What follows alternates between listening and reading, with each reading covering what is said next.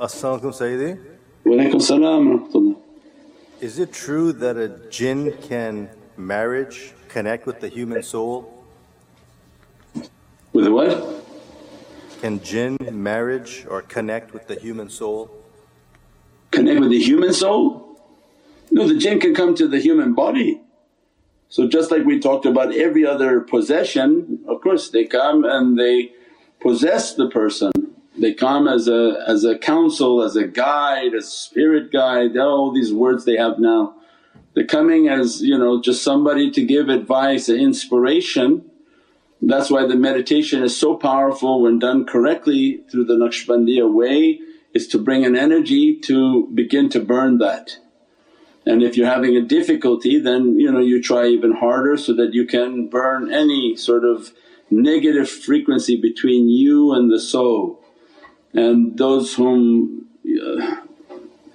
they're attracted by these creatures or creatures are attracted by them, then they come and they fall in love with them, they want to be around them, they're attracted by them, and then causes again a difficulty upon that person because that creature has now attached itself to that individual.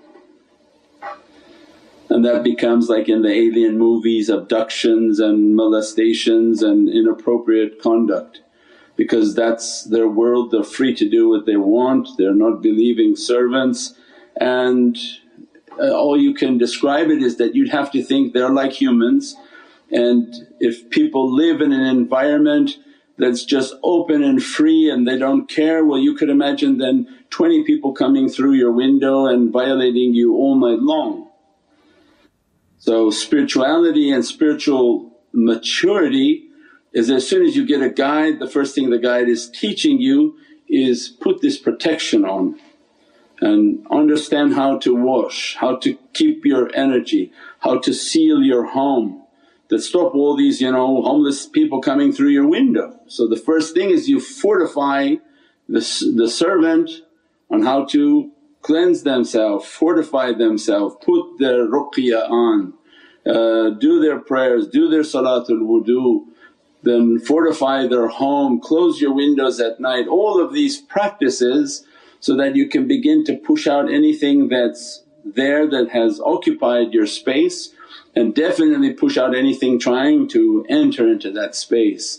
And again when you meditate and you make your tafakkur and the connection with your shaykh, the presence of your shaykh becomes very powerful upon you and your home, because you're continuously in tafakkur, continuously in support, continuously participating, continuously having the zikr on. So then you are replicating the shaykh's light upon yourself, and what we call grafting. So it means that light of the shaykh is being spread until it's spreading upon that servant. And now that servant is in the muhabbat of the shaykhs and Naqshbandi shaykhs, they've practiced on how to keep their hudur and the presence of the shaykh. As a result the fana is opening, that the light of the shaykh is upon that servant, and that light is their shaykh's light, shaykh light, and all of that is the Muhammadan light inshaAllah.